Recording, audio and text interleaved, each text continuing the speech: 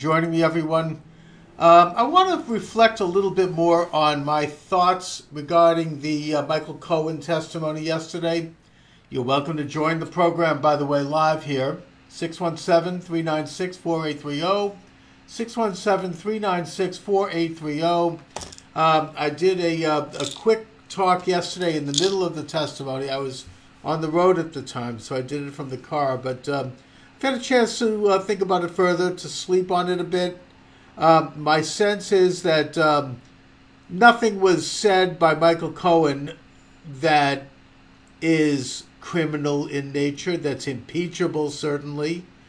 I mean, certainly Donald Trump has engaged in unethical activities, things that, it doesn't make me feel proud. He's a rather strange guy in many ways. I mean, the business of basically paying off hookers, to be silent. I mean, that's not unusual for presidents. We could go into history. I mean, there's been some rather strange activities around that. Maybe it's something to do with an obsession to power that drives that kind of libido, I suppose. I don't know. I mean, Bill Clinton did it in the White House. I don't think Trump did that. And Bill Clinton was accused of rape and sexual assault. Nothing like that against Trump. Kennedy was, of course, the equivalent of a male whore, with due respect to the Kennedy family, and they all were. He would have sex with everybody that walked. Lyndon Johnson apparently was not that far behind. So, these are not good. These don't go. They're not pluses for President Trump's character. The difference, I suppose, is that he didn't do it in the White House. He seems to, I think, this is strictly opinion. I have no way of knowing this. But he seems to have, I think personally, some regret for that. I don't think he's doing it now. If he is, then that's another question. But the point is that these things happened before he was president. They're not relevant to his presidency. There's nothing new there. This sleazy lawyer, Michael Cohen, who's an inveterate and convicted liar. He's gone to jail for lying to Congress, for lying on his tax forms, for lying in his bank statements. He's not anyone who should be taken too seriously. Now, one of the things that bothers me about the hearing, and I did have a chance to listen to Congresswoman Ocasio-Cortez, is that it seems to me that the Democrats have become so desperate and so obsessed with their hatred for Trump. And really that's what this is, because believe me, if Trump was someone who was playing ball with the internationalist world order liberal agenda, they wouldn't be talking about this. But the fact is that they're persecuting him and his family for business activities that go back before he was president. And they are business activities that are not illegal, but they might skirt the law. They might be even a little shady at times. Inflating your value. I mean, is that illegal? It is if you do it in bank statements and knowingly defrauding a bank. And that could be a problem. I don't think Trump did that. I don't think he's stupid enough to do that. But I don't doubt that he might have bragged. He seems to be someone, this is another character flaw that I see in President Trump. He seems to have the need to inflate his value at different times. And it's sad because he doesn't need to do that. He already is an incredible success in business, in life. I mean, his family, he has a level of fame, and now he's the president of the United States. So maybe it's another one of these strange quirks that perhaps is part of people who do achieve incredible positions of power and influence. Certainly Clinton had this. It's like a kind of a narcissistic screw loose. This need to inflate your importance. He is important. He doesn't need to do that. And I think that he might get in trouble or had gotten in trouble for presenting himself as bigger than he was at any given time. It's also a part of business. Let's face it, that when you're involved in a business deal or even a personal deal at some level, you're going to be presenting and maybe even borderline inflating the good news while de-emphasizing and even avoiding the bad news. This just, look, the question is, at what point does something become a lie? And that's, that can be a rather subjective question. There's a term for this in business. It's called marketing. It's called branding. When you want to create a public image, if I want to expand this program, for example, I'm going to try to talk about the positives. I'll talk about interesting people I've interviewed. I may not mention other things I've done on the air that are not so wonderful. You know what I mean? It's just part of marketing. It's part of what we do in the course of a day. So the question is, did he do it in such a way that would lead to outright fraud? And that's something that Ocasio-Cortez implied in her questions to Michael Cohen. I honestly don't think he did, because if he did, it would have been long exposed by now. He's got enemies all over the place. In New York, certainly. He's got enemies internationally, nationally, on the left, amongst the liberal Republicans. These are people who want to stop him at any cost. I think that if there was anything there, it would have been exposed by now. These are people that want to take him down. They're not waiting. They're going after him with both fists. So I think that in these areas, he's been vetted.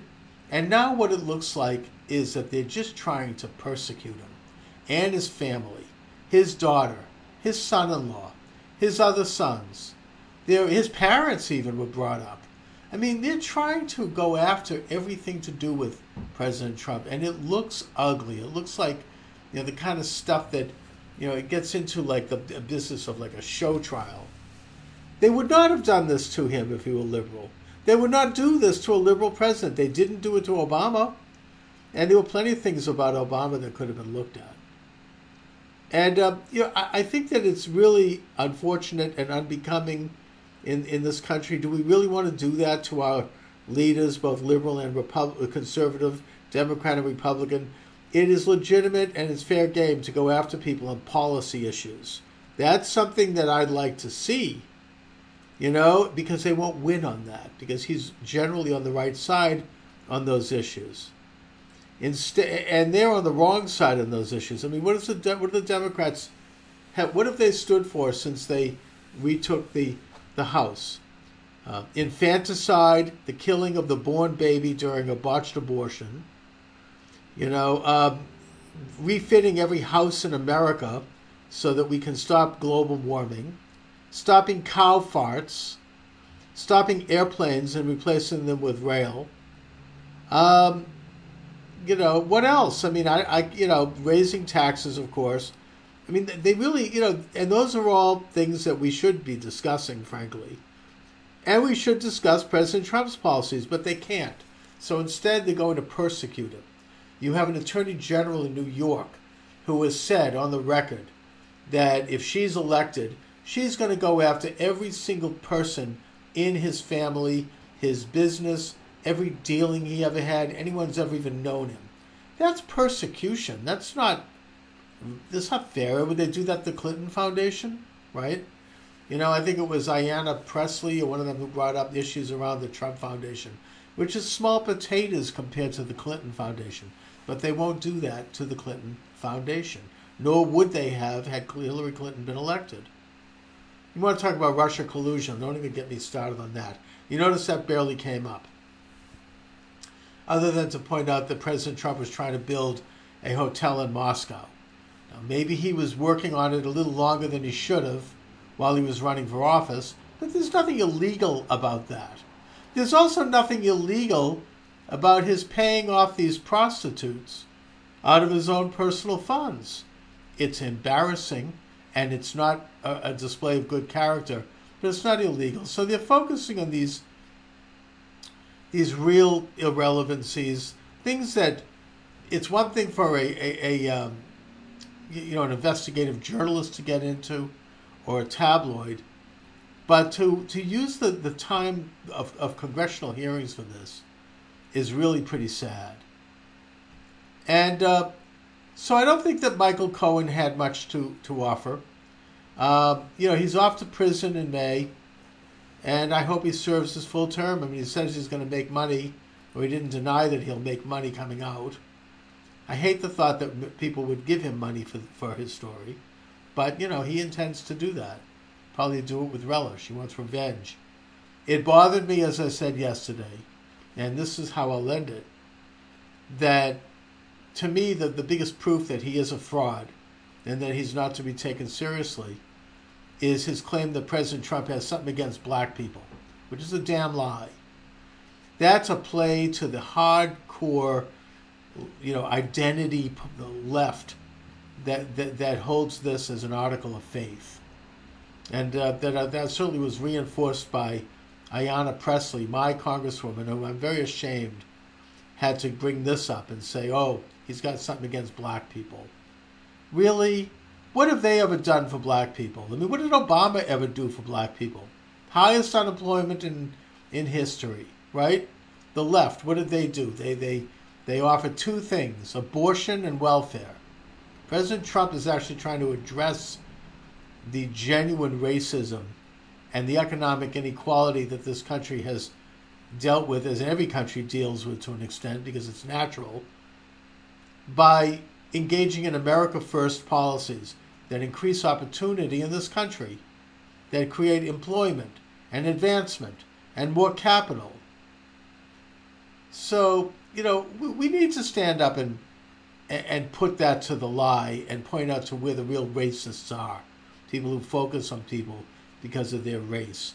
And this Tashida Tlaib, I mean, oh my God. First of all, she appears to me to not be a woman of color. She looks like she's white. Who decides who's a person of color anyway? I could say that I'm a person of color because I'm a Jew. I mean, I'm not as white as an Irishman or as a Swede. Who gets to decide this anyway, really? What is this? What do they think they are? The race police, Tlaib and Ocasio-Cortez and Ayanna Pressley, my congresswoman. It's really a disgrace.